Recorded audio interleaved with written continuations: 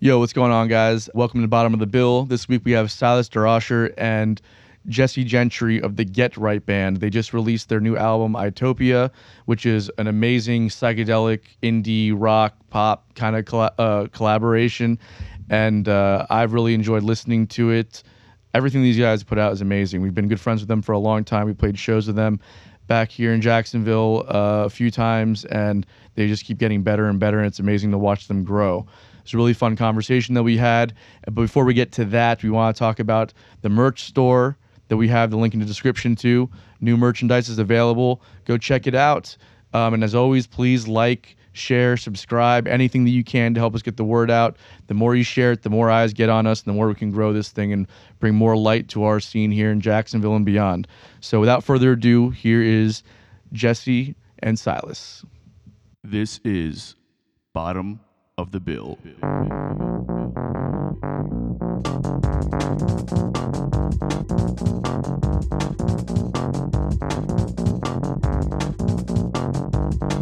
Silas and Jesse, how you guys doing today, man? Doing good. How you doing? Pretty good. It's I don't know if you guys ever like have this, but like sometimes you get so like overwhelmed with like other stuff that's not music related, but also, I mean, it is music related, but not playing related. So you don't get a chance to like practice all the time. Yes. But like today I got a chance to practice, and that's always like a really fulfilling day when as long as I get that done, it's like working out. If you get that done, you know that you've accomplished something that day. You know what I mean? Totally. All right. So what's been going on with you guys, man? You guys were telling me that you just got off tour? Yeah. We just got back from the Northeast area, kind of like Eastern Seaboard, DC, Boston area, New York. So we just kind of got back from that on Sunday. We were gone for about 10 days. And previous to that, we've come out with a new album. Yes. Itopia. It's like our pride and joy, our baby that has recently come out. Some have called it our Sgt. Pepper's. Not making that up. That's actual quotations from real fans. So super proud about that. That's kind of like this year so far, what has happened to us as a band. Yeah. I love it, man. How did the tour go? Did you guys like what venues were you playing, and you guys had some solid turnouts? Yeah, it was good. We played Pearl Street Warehouse in DC. It's a cool spot. Arlene's Grocery in New York. Jamie's House of Music in Philly. Really cool spot that we love playing called the Fallout Shelter in Boston, outside of Boston. And then we played a festival up in Massachusetts called Strange Creek, and a handful of smaller spots in between the big cities. And yeah, it was fun, man. It was good to be. We had gorgeous weather the entire time, and good sound at most shows, and good crowds. And yeah, it was fun. That's awesome, man. I'm curious about how this album came to be, because I've listened to it a couple of times, and it's a really well thought out record, different than the stuff that you've done in the past, I feel like. Yeah, for sure. I think all three of us in the band had been kind of getting interested and talking about this subject matter of how social media and technology are impacting the world and us as individuals and as a species and as a society. And sometime during the beginning of COVID quarantine, we were actually releasing another record. The previous album, Itchy Soul, we released May 2020. And right around that time, I started thinking that, this subject matter, I had written a couple of songs kind of in this world. And then I kept having more ideas about it. And from conversations with Jesse and JC, it seemed like they were also interested in it. And I started to think, this might be more than a couple songs. This could maybe be turned into an entire concept album, which is something I'd always really wanted to do. I'm very into concept albums as a listener, as a fan. So it's just something I always wanted to do. And this seemed like the right time, particularly with COVID, forcing us to be off the road. We had a little extra time on our hands. So we got to work starting on Itopia. That's really productive use of that time. There's a lot of bands definitely didn't survive that. For sure.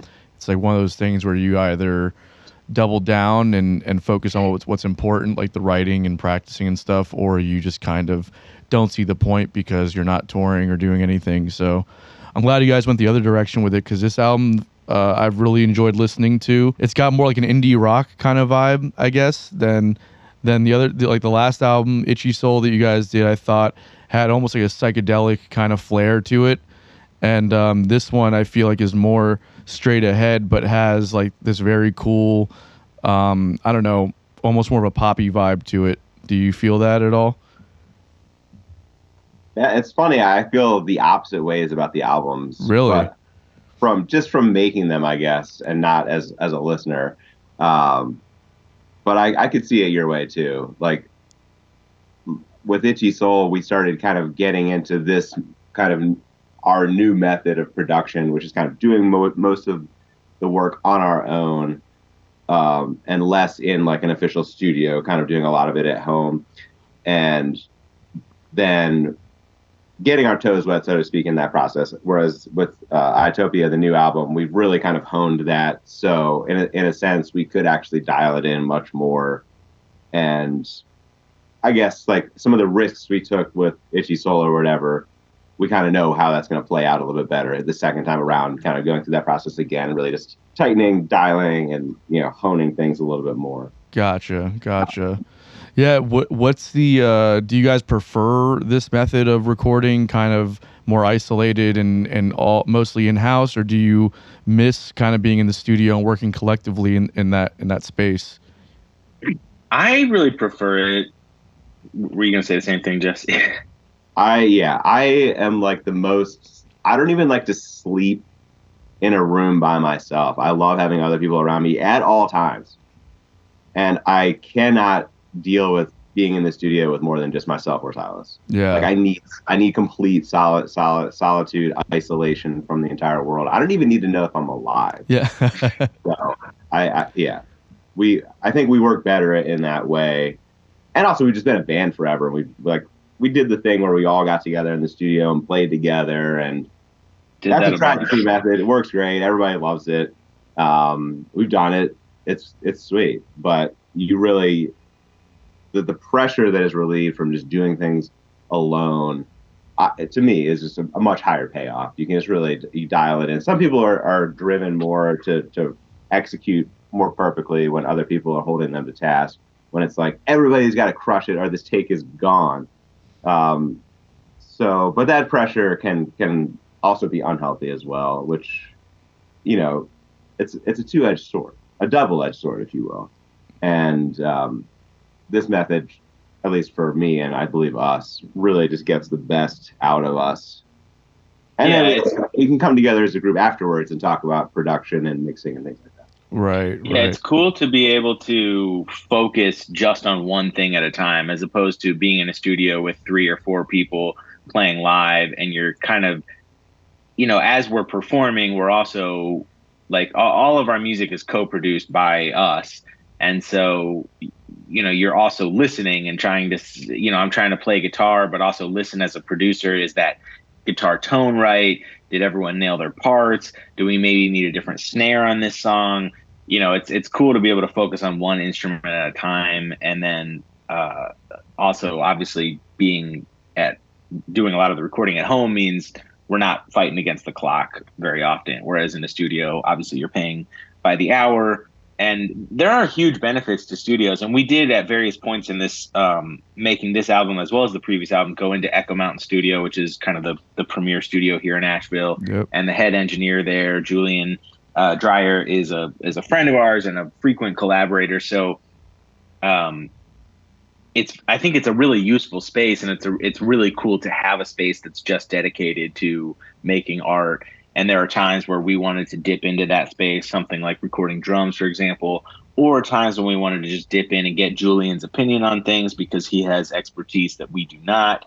And we value that. But it's cool to be able to come back to our own spaces and have some of that solitary time, or that just off the clock time to chase an idea for 6 hours and see if it's cool. And then at the end of that, be like, ooh, that really wasn't cool. And I'm going to have to just throw that out, but no harm, no foul, because we didn't just pay $600, in the studio. Right, right. And I'm curious about like the communication method when you're sending tracks back and forth. Is there's got to be an understanding. We talk about it a lot in this show, the idea of kind of setting aside ego for the sake of assuming that everyone has the best intention for the music in mind. When you guys are kind of shooting information back and forth and ideas, how does communication work when something doesn't work and you spent 6 hours on something or whatever it might be, and someone's like, no, or collectively you guys decide, I don't like this idea, or maybe we can try it again this way. Does that, not being in the room together, or it maybe even being the pressure of the time crunch, which makes you kind of work faster, does that kind of play in or have like a negative reaction at times? Go ahead, Jesse. I think, especially with just a trio, there's a lot of like, this is the situation, and I feel a certain way about it. And we basically allowed each other to be like, if I feel so strongly about this that I'm going to just be the dictator, then that's fine. So it's like, if you feel so strongly about something that you need it there, I'm totally happy to be outvoted. So like, we kind of allowed a little bit of leeway to like go between those kind of modes where it's like, yeah, if you worked super hard on something and you feel really strongly about it and you need it to be there, I may not agree with it, but because you feel so strongly, I'm willing to give up anything to make that happen. And kind of the same with like, this is really cool. I'd hate to see it go, but if I'm being outvoted, that's fine. And there's also a good amount of just like, everything sounds good. We need to lose something. Because I feel like there was a lot of stuff like where JC, our drummer, he was doing a lot of really cool MIDI drums and drum machine things, and it all sounded dope. But like we were listening to a song at one point now, and we were all just like, there's just way too much happening here. But like we couldn't. It was just so hard to figure out like what to lose, because like all of his ideas were really good. It was just like, we got to lose like 2 or 3 things at this point in time. So we kind of have to just like, whittle them down to like, how strongly do we feel about X, Y, and Z? So yeah, and a lot of that communication is happening in the room. Like a lot of times we're working on stuff individually, and then we're getting together for sessions of like Jesse's saying, like, how much do you care about this? I don't really like this part. How do you guys feel about this part? And that kind of thing. And another thing we really try to do is listen. Don't necessarily react immediately, particularly to disliking things. Right. Because we've all had the experience numerous times of not liking something on the first listen, being like, okay, maybe it's all right on the second and third listen. And then like by 10th listen, you're like, I fucking love this. So, we try to give it those listens. And that's one nice thing about sending files back and forth, is being able to sit there by yourself, hear something, and not even really have a chance to share your opinion on it right away. Like that can be advantageous to just be like, let me hear that 4 more times before I even start to try to assess if I like it or if it needs to be tweaked or whatever. Right. Because it's like a pop song will come on the radio and you're like, this is the worst song I've ever heard. How did this make it? Why is this in my ears right now? And like a week later, it's like, that is my favorite song. Yeah. All right, guys, this episode's brought to you by Best Buds CBD Store. If you're like me, maybe THC isn't always the right high for you. Or maybe the legal status of THC has you a bit hesitant to indulge. So at Best Buds CBD Store, they have an array of CBD and Delta 8 THC products. These guys truly care about their service, so everything is meticulously sourced and prepared to deliver a top-notch product and experience. If you head to their website, you'll find all kinds of educational information regarding Delta THC and CBD. Not to mention, if you use promo code BotBPod, that's BOTB pod, you'll save 10% on your order. This is not a one-time deal. If you use promo code BotBPod, every time you place an order with Best Buds, it will give you 10% off. That's in perpetuity, forever. So head over to bestbudscbdstore.com and start saving on all of your CBD and Delta 8 products. Enjoy, guys. Yeah. Because there is something to like listening to an idea and it being something that you just would have never thought of.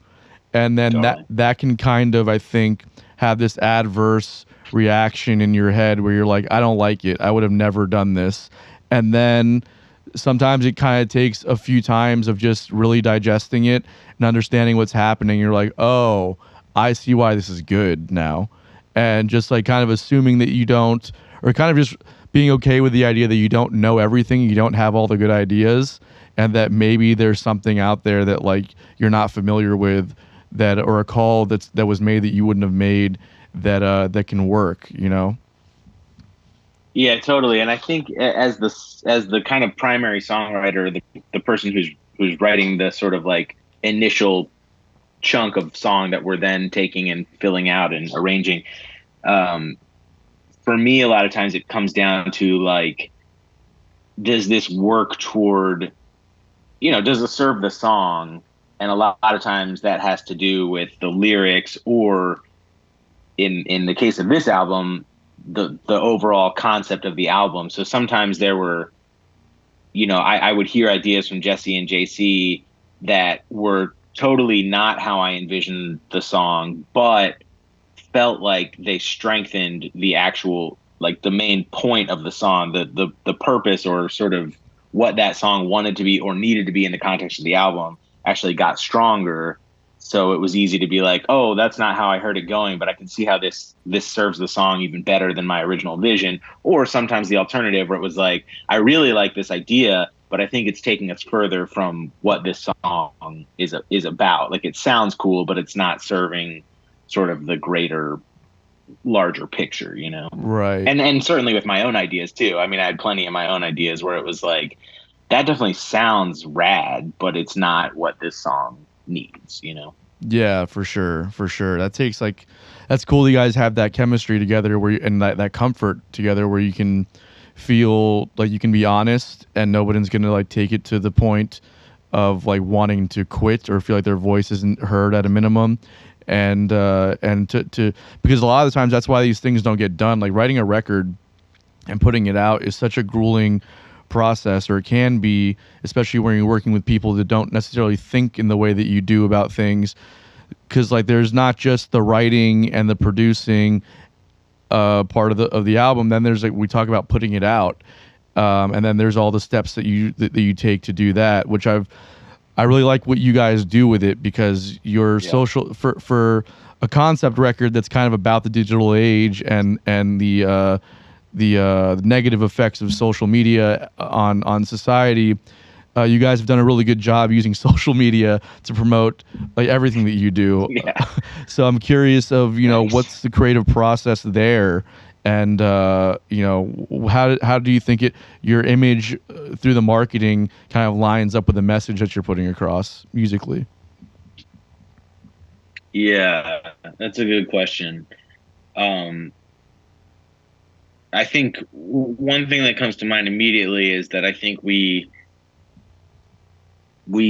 for the most part genuinely enjoy that side of things. I mean, there is some element of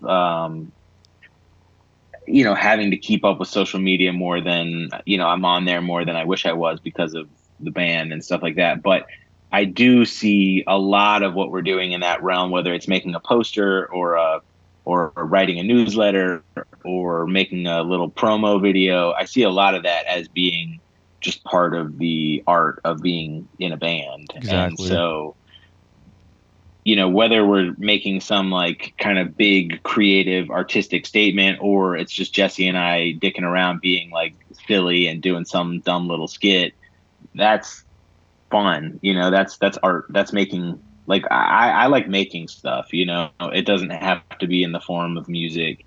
Making stuff is what's fun for me. And I like making music, but I like making lots of other things too. Yeah, that comes across in some of the stuff, some of the marketing stuff that you're doing. I love kind of the dynamic that you guys create when you're doing like some of the interviews, and it's like you're very pretentious almost, and kind of just like self-congratulatory. Is that kind of like part of the inner workings, or like kind of the personal relationships between you guys? Is that how you guys kind of have fun and laugh about things, or is that just like an image that you're trying to kind of ridiculously put out? I think both. I don't know. You have an answer to that, Jesse? I think it's hard to separate reality from fiction in general. But in who we are, yeah, I think there's a good amount of just dry humor. Yeah. We do like to celebrate each other. Like, instead of Silas, when I sneeze, he doesn't say bless you, he says praise you. And so, like, there's just a good amount of, like, just natural, like, building up. But also, we'll talk smack about ourselves too. Like, we'll put ourselves down. It's just, we run the full range of human emotions, but we try to just have fun with it wherever we are. Yeah, and there's so much to parody in this world of making music and promoting music and asking people to pay attention to the things we're doing. There's so much to parody. Sometimes I feel like we're really directly parodying ourselves and our real personalities or quirks of our personalities, and sometimes it's more of like a broader parody of being an artist or being in this digital world that we're all stuck in. Right. I'm curious because when Side Hustle was on the precipice of releasing our stuff, Silas, you and I talked for a while about the marketing stuff, and I was always, again, just kind of to circle back to the praise about your marketing stuff. I was wondering about working with marketing companies and PR companies. Your experience with that. You told me that you've done some stuff in the past. Are you guys working with anybody now, or have you with this particular album? Yeah, we've been working with Big Hassle Media on the publicity end, and we've worked with a few companies in terms of digital marketing and Spotify and stuff like that. I just feel like it's incredibly difficult to evaluate the results, particularly less so with digital marketing, but more so with publicity. Man, I don't feel like I really have my head wrapped around it very well. I feel like there's a lot of disappointment involved. There's a lot of feeling let down, and I don't necessarily put that blame on publicists because, just to take an extreme example, I don't think it's our publicist's fault that they didn't get us on the cover of Rolling Stone or something. Like, we're just not a band at that level. That's, no publicist is going to be able to accomplish that for a band that isn't like taking the there's several stepping stones between here and there. And then, there are other times where it feels like, why isn't more stuff coming through? And then there are other times where it's like, oh, wow, this is incredible. Like, I don't know, even something random. This is years ago, but NPR's show World Cafe, reached out to us, and that was kind of shocking. That didn't come through a publicist or through us sending them emails. They reached out to us. So every once in a while, something kind of amazing happens, and maybe that was because of some groundwork that a publicist laid before we laid ourselves. And it's very hard to evaluate what's working and why it's working and what's not working and why it's not working. Yeah, totally. I have no answers. I don't know anything. Sorry. That's We do know that NPR does love to do features on bands that are three straight white men. Yeah. That's yeah, we don't make the we don't have the most interesting demographics in our band.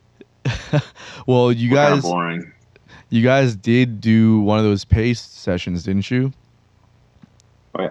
Mm-hmm. How were you able to line that up? Because I remember really cool. seeing that and being like, "What?" Because like, there's some amazing artists that have done that series. I know. Yeah. That was just me sending them an email with links, and they presumably checked it out and liked it and wrote. We were touring through New York, which is where it's filmed. I guess it was maybe 2019, 18, something like that, and yeah, they just wrote back and said yes. I mean, usually my answer to, how did you get this particular publicity thing or this particular opening slot or this particular gig or festival, it's usually just like the same way we didn't get 99 other things. Like, Yeah. we tried 100 things and one of them came through. there might be a better method. I just don't know a better method. You know what I mean? Like the only thing I know is the hustle and the throw as much at the wall as possible and see what sticks. Yeah. I think that's kind of the answer, right? Unless you have some kind of representation that's going to be helping you. And obviously, even on the PR and marketing side, that's much more of a crapshoot than if you have representation on the booking side of it, right? Because at least an agent can almost certainly line a tour up for you. But a publicist can't guarantee you an interview or any kind of placement on a show or something, you know? No. It's a confusing endeavor. Yeah. Are you guys represented by anybody right now for the live performance side, or is it just all self-booking? We're doing that independently right now. That's awesome. We've worked with companies along the way, but it just has. We have yet to find somebody who can do as good a job as we can do for ourselves. I believe those people 100% exist, but so far we haven't connected with them. Yeah, for sure. It's difficult, like trying to work with people like when you're in like this come up stage.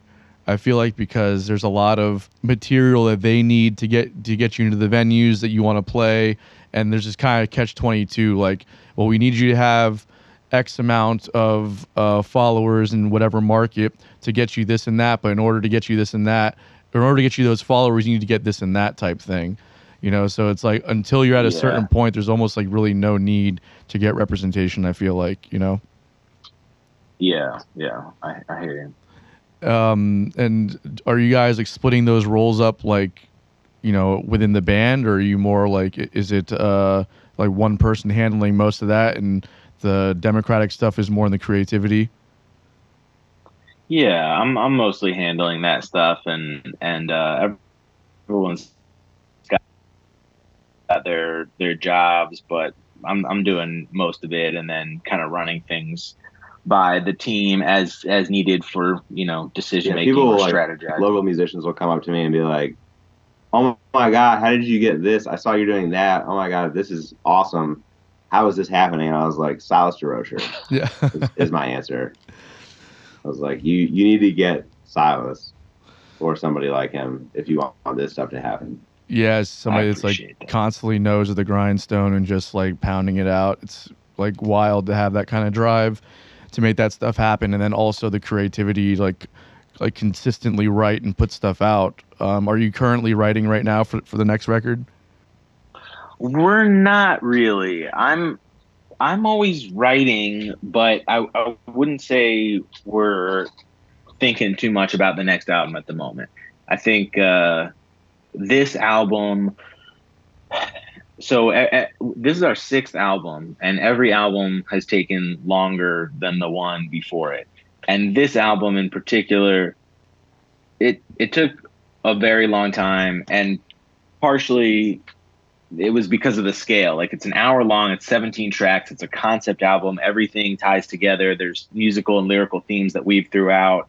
We were holding ourselves to an extremely high standard in terms of recording quality and production, and it just took an insanely long time and was an insane amount of work. And I think we all have been on the same page that we wanted to get it out and like ease back for a second and just, you know, kind of let it be out in the world. We got to, of course, still be focused on publicizing it and playing shows to support it.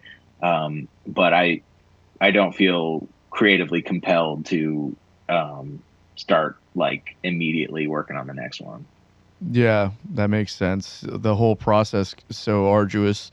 They're like sometimes taking a step back for a while. It's intense. Yeah, it's like that reset, right? Because like sometimes you don't have the juice left in you after everything to even like pick up your instrument or do anything. So it's like that reset can kind of help spark that creativity. To sometimes I feel like getting to a point like where you take so much time to kind of recalibrate that you get to a point where you start to get anxious because you realize, oh, I haven't done anything in X amount of time. I need to start thinking about something to do. And then out of that kind of anxiety, the next endeavor will just kind of manifest itself. Do you find that at all? You know, I think we have been really driven to add new material, whether historically, like prior to this album, we haven't written an album and then started playing it. We've kind of write a song, start playing it, write a song, start playing it, write a song, start playing it. Eventually we're like, hey, that's, 12 or 14 or 15 songs. Let's record that.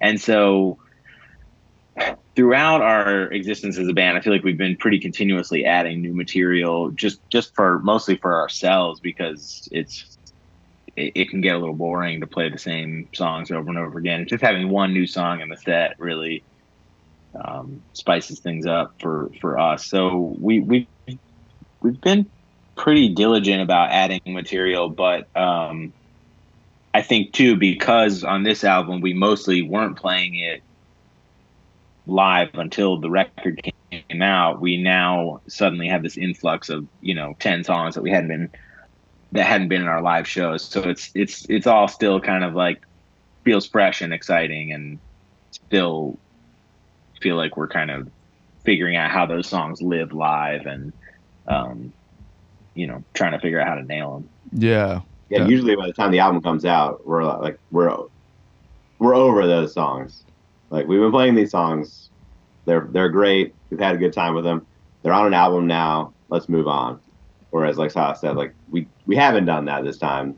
So like the album comes out now, it's like, oh, now we get to play these songs. Right. That's an interesting, I guess new kind of thing with COVID being what it was with the lockdowns, where it was like you could write a record and not have like that kind of audience interaction, or just like the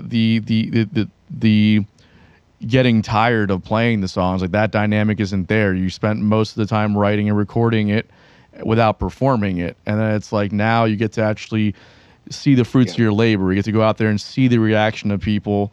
Do you feel like what do you think? I'm curious about the different perspectives there, like having played songs, and I'm sure as you go, when you're performing them live, you start to kind of make adjustments to them, right? Like, maybe this part doesn't work, maybe this part works, or this part needs to be longer here, whatever. Maybe we need to add a section, doesn't feel complete. I know I've experienced that with performing songs live versus writing them isolated. With this album kind of working the other way, do you feel what's that? I'm curious just about that perspective, and what it feels like playing them live now versus the other way. Well, I feel like now with our set lists, it's like with the influx of the newer material, there's so many songs that we just don't play anymore. Like we have, like, not that we don't love those songs, but we try to keep our set list much tighter now, mostly the new material.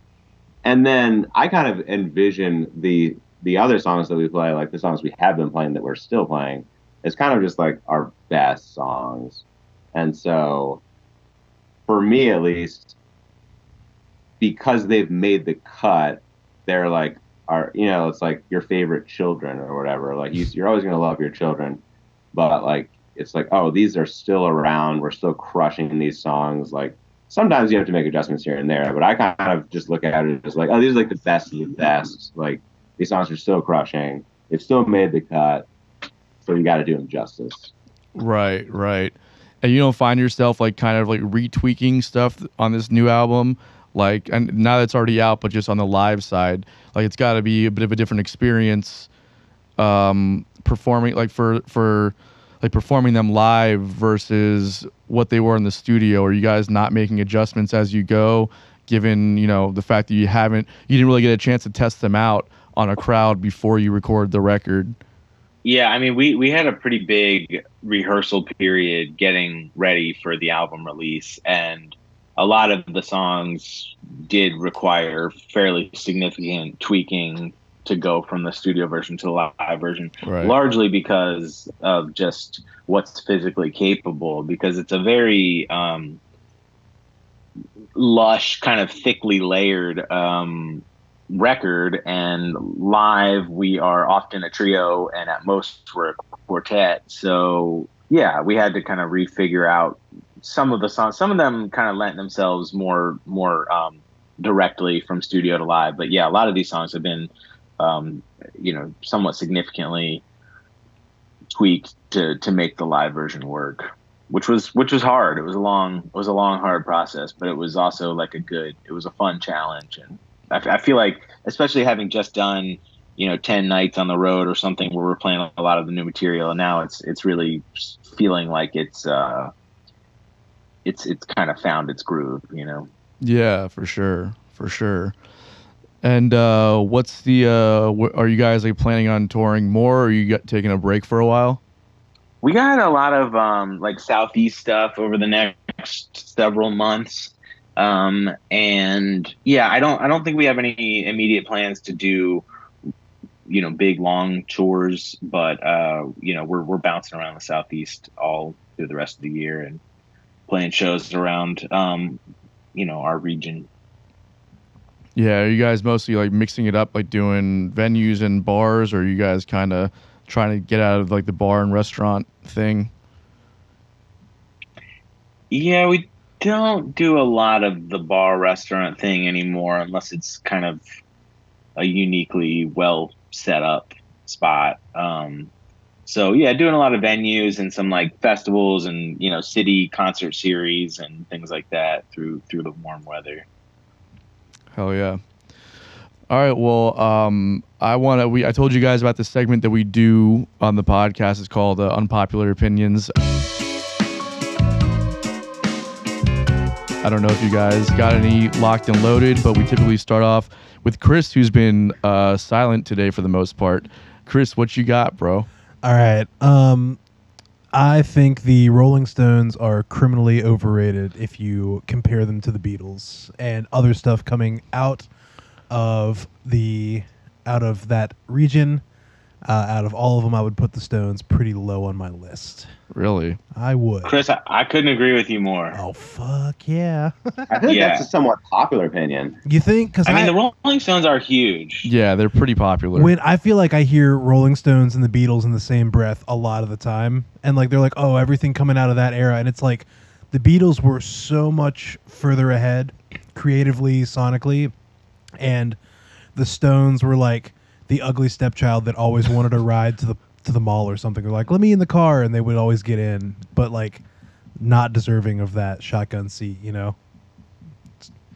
I think that's cool. It's I mean, I more or less agree. Like, the Stones are one of those bands that if I really stop and listen, I can find things to appreciate, and I can understand why people connect with them. Totally. And I've never seen them live, and I understand that they put on a hell of a show. So I would enjoy seeing them live, maybe like in their hundreds. But when I listen to them, I don't connect very much. So your unpopular opinion is popular with me. Hell yeah. And Yeah, I mean, me too. like, they started out, like, both the Beatles and the Stones started off doing like a lot of cover stuff, and I feel like the Stones never got past that phase. Like, they were so influenced by Right, like they didn't really American invent the blues sound. rock. Yeah, like, and they kind of stuck in that sound where the Beatles started with that and like grew to develop this whole other texture, and like the Stones kind of just stayed right where they were,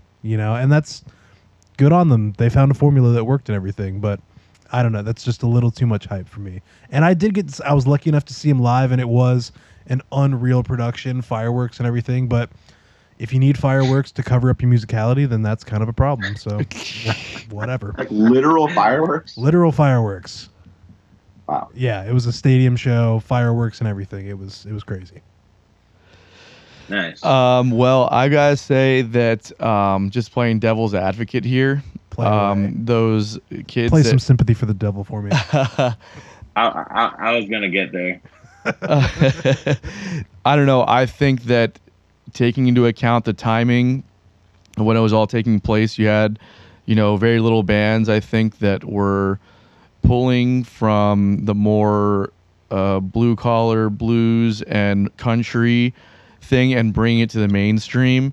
And I think the Rolling Stones were kind of doing a unique take on a lot of the stuff at that time.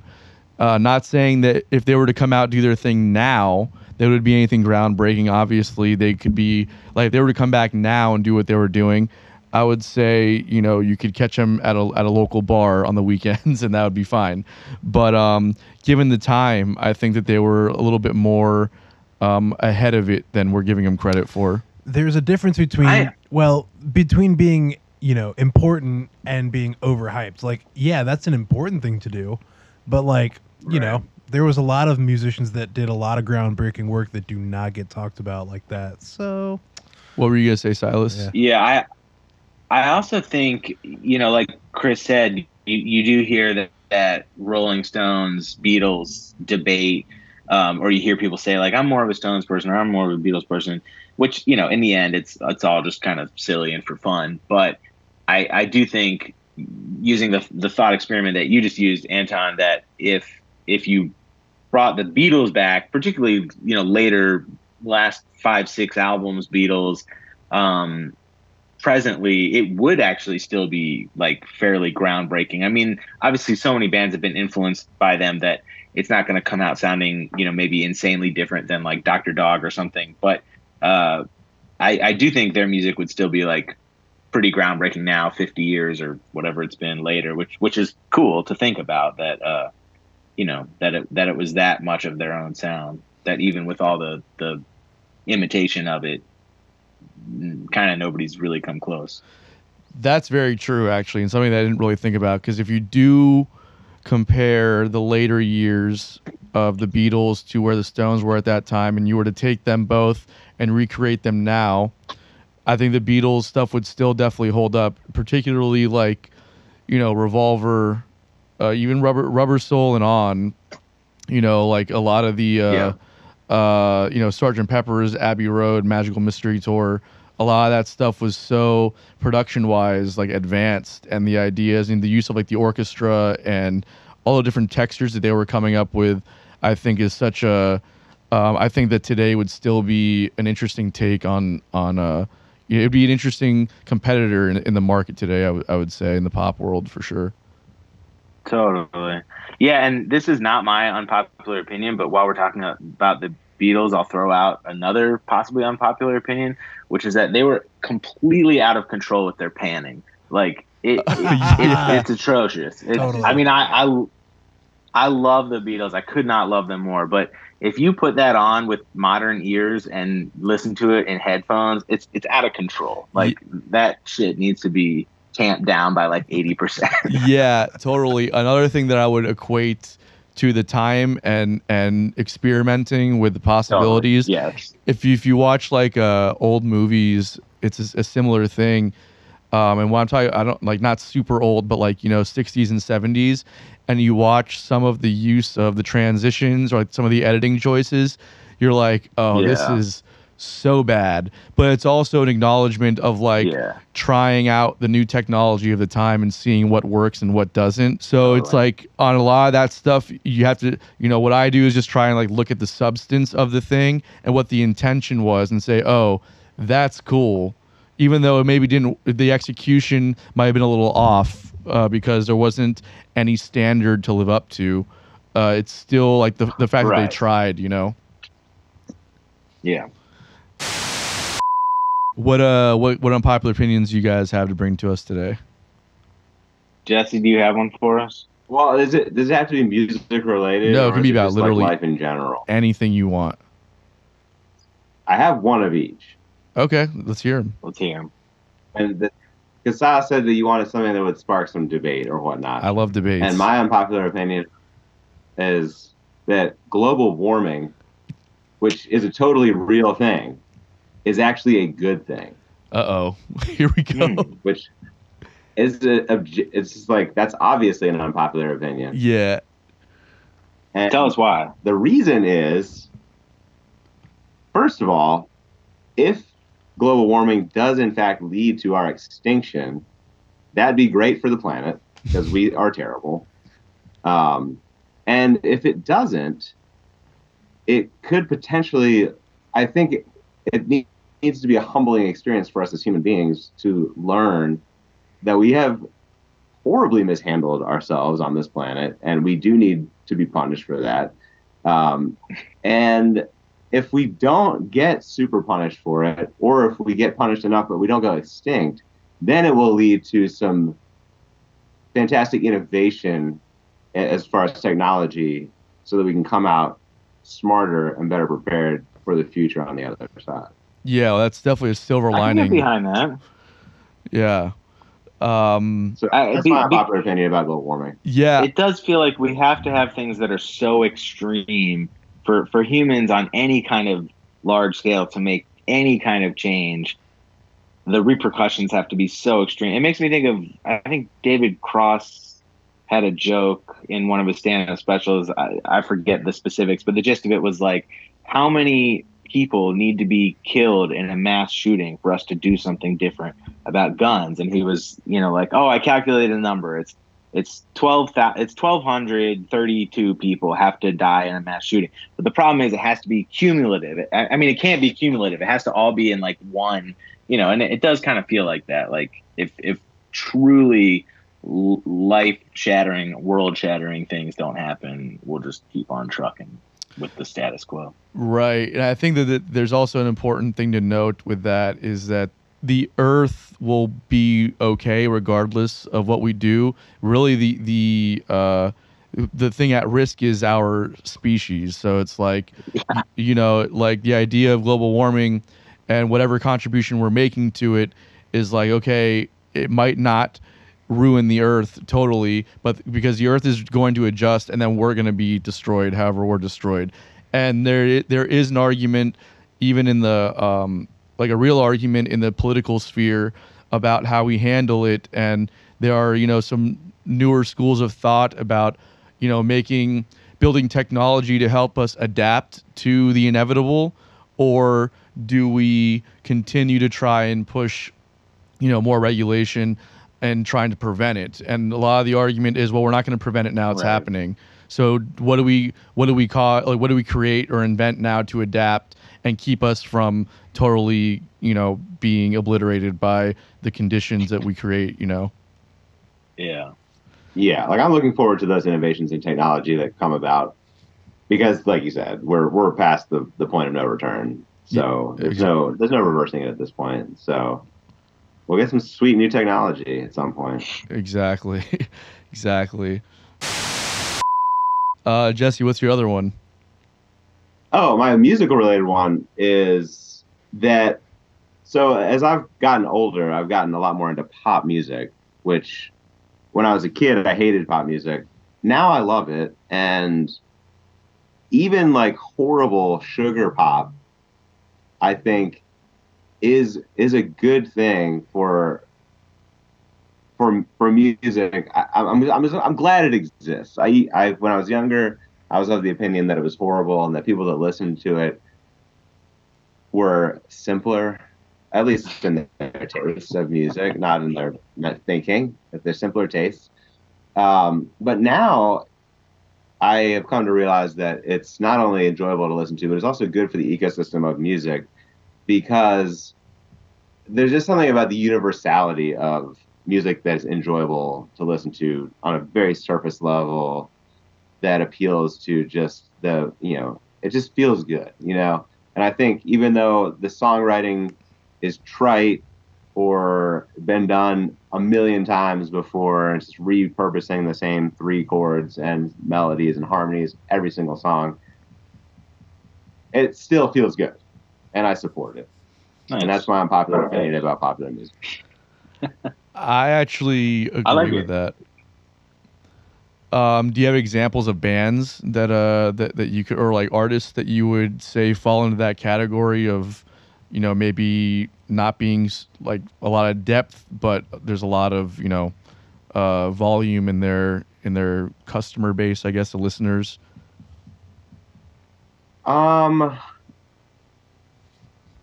really. I mean, when I was growing up, it was like a lot of like boy bands, which I know there's still boy bands around, but I'm kind of thinking like these, like, there's a lot of, I don't even know all their names, but a lot of like these female, like these like singer songwriter females, or these pop stars, and these like boy bands that are still around that, like, in our day it was like Backstreet Boys and NSYNC or whatever.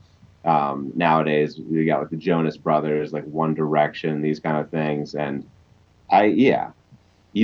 just gotta grow to accept that they are great and that you should love them. Yeah, there's like it's also like a lot of the producers that they work with are pretty knowledgeable and extraordinarily talented and have done a lot of the work on there. And like Jeff Basker is somebody who produces a lot of pop artists, and he produced a couple of the tracks on Dua Lipa's last album. And he's like a Berkeley trained musician. He was roommates with like Eric Krasno from who played with Lettuce and all that. He was roommates with him in Berkeley, and like and if you listen to the track in particular that he produced, there's little nuggets in there for like musicians and real appreciators of music to catch on to, like little like hip progressions that are kind of buried where you're like, oh, after the second or third listen you catch it.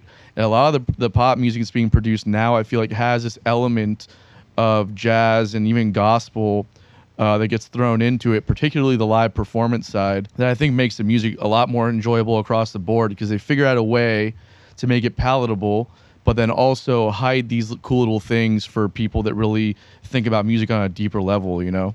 Yeah, Totally. Silas, what you got for unpopular opinions, bro?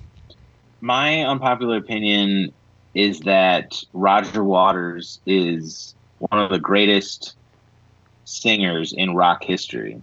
Okay. And I just say unpopular because I don't think he would make any list or has ever made any list of great singers. And I think there's even somebody in his band that is in many ways a much better singer than him, but he kind of embodies the attitude and spirit and drama and theatrics of what to me is the most likable thing about a singer that I connect with. And I think like we kind of, I mean, this might just be me trying to give myself hope, but I think we, in our thinking about singers, we over prioritize technical skill and talent more than our ears and hearts actually react to those things.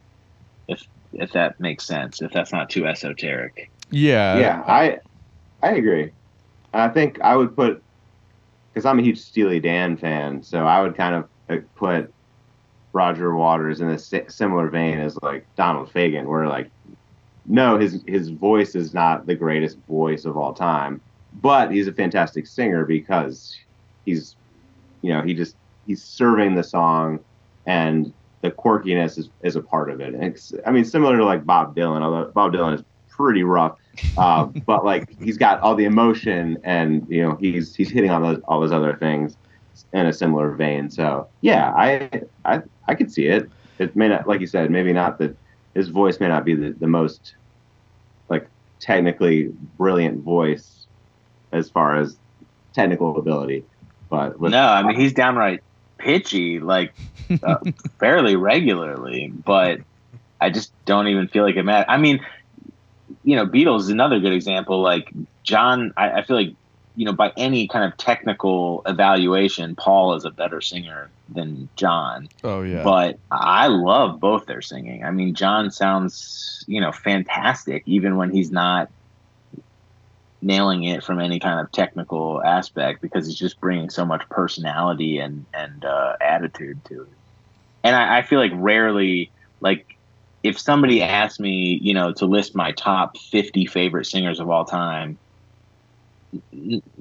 I doubt one of them is going to be someone like, I don't know, Mariah Carey or something, who is like technically just insanely skilled, but like that just doesn't particularly move me, Yeah, there's like a characteristic that a lot of these people have, like the people that you're mentioning, like John Lennon, Bob Dylan, obviously, in his own way, Roger Waters, even David Gilmour too. He's got a uniqueness, a character to his voice that may not come through as technically the best. Like they're not going to, you stack them up against in the rock realm like Freddie Mercury or Roger Daltrey, like they're not going to hold up technically. No. But there's a uniqueness to what they do, and that to me is like the artistry, like I would tend to agree with you, but I would probably reframe it as more of like an artistry argument, because like we had this conversation the other day when we were talking about one of Chris's unpopular opinions was like, I think Dua Lipa is a better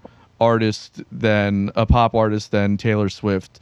And though, musically we can make an argument for her music having, more depth in the production side, and there's just more happening musically, to remove the music from it and just look at the overall artistry of the thing, it's hard to put anyone ahead of Taylor Swift as far as modern pop artists go, because like there's just a full encompassing of the enterprise that she nails on every front. Like you just can't compete with that. And I would say that a similar thing on the side of like, some of the less technical rock singers, where there's a full scope of what we're looking at here. It's not just the technical ability, it's what's coming through in their voice, the character, and what, the performance side, like what are they portraying?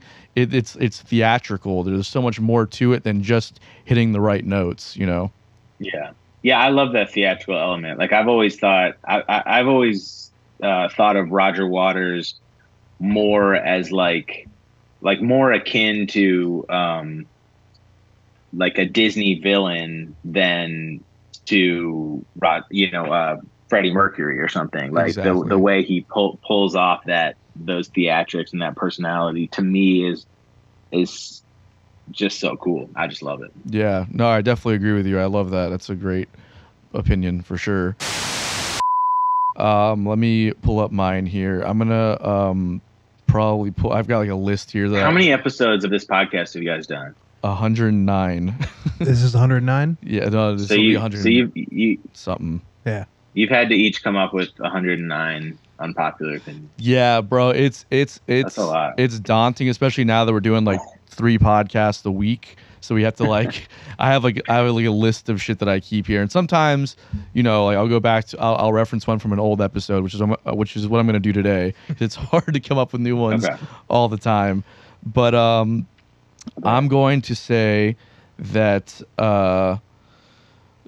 okay, kind of tagging on to the global warming thing. This seems to be a pretty unpopular opinion amongst a lot of people, but I think that the world is overpopulated. I have a feeling like we're not going to get anybody here who disagrees with me on that, but I think that the general consensus amongst people is that we have much more room to procreate and there's enough resources to take care of everybody. And that's not the point that I'm really trying to drive home when I'm saying that the world is overpopulated. But I do believe that we are overpopulated for sure.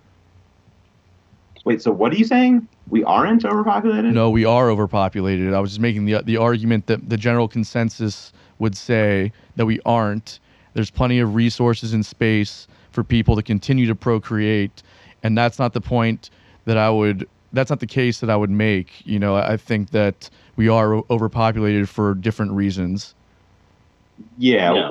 We're overpopulated. I think our population just grew exponentially too fast. That's what it is, yeah. For the existing system, so we've had to resort to things, namely factory farming, in order to sustain the caloric needs of the population, which has decimated the planet. So if we had reached the same population, but over a longer period of time, we could have hopefully come up with more sustainable methods of feeding the population. That's what ends up happening. I feel like when we talk about resources in space, it's like, well, human needs grow exponentially, and not to mention that when people are confined into bigger cities, there's this idea of scarcity. There's this illusion of scarcity, so people tend to just naturally consume more and hoard, which becomes a big problem, and it kind of perpetuates the factory farming, the mass production of goods, which, ultimately the quality control goes out the window, and whatever we're consuming across the board, whether it be food, art, or anything, it's not, there's no substance in it. So we end up creating a very unhealthy population across the board, mentally, physically, otherwise. And that's why we end up in a culture like we are today, which is not sustainable. If we continue to grow this version of humanity exponentially, there's no way it's sustainable in my opinion. Yeah. So you're saying everybody needs to start practicing abstinence? Yeah, or maybe we incentivize like what do you call it when you get snipped? Vasectomy. Vasectomy. We incentivize vasectomies, or Absolutely. you know what I mean? Like, hey, if all you you get have to do is start just giving tax break. Like you get a Yeah. tax break if you're cut, yeah, and the problem is solved. exactly. Yeah. I would 100 as a musician 120% do that if I got a tax break to snip my shit, bro. Are I you would do it serious? for free. Yeah. Yeah, if you just made the operation free, I'm game. Yeah, totally. What do you think, Chris? Are we overpopulated? Totally. Yeah. I mean, there's 100%. There's just way too many of us running around. In fact, if we could start with the musicians and just kind of trim that herd down, so just get a little more gig opportunities here and there, and then the rest of them we'll get those guys figured out. But Yeah. yeah, I think Yeah. so. Chris, are you a musician? I am. Yeah. Okay. I just happen to be good at a lot of things. Yes. Okay. Great. Well, congratulations.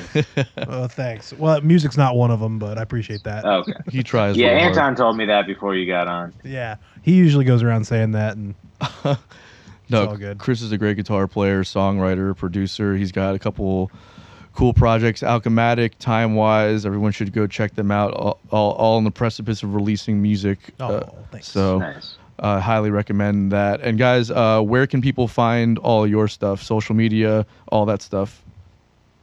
The name of our band is the Get Right Band, and if you type that into any search field, you will find us. But we're at the Get Right Band everywhere, and the Get Right Band.com, and just the Get Right Band. You'll find us. Hell yeah. Spotify, yes, we're everywhere. Spotify, YouTube, Instagram, what have you. Other MySpace. things. MySpace. Yeah, unfortunately, we're not on MySpace. That's the one place we aren't. We need to get on there, probably. Yeah. Does it still exist? It does exist. It's I there. logged into my old account maybe a year or two ago just to see if it still was happening. And believe it or not, there's some Nice. pictures that I definitely don't want still up there. So, Nice. guys, thank you so much for being with us today. This is a great conversation. Thank you for taking the time. Thank you. Thank I you. appreciate you having us. Hell yeah. We'll talk to you guys soon. Good luck out there. All right. Thanks, Anton. Yep. Peace.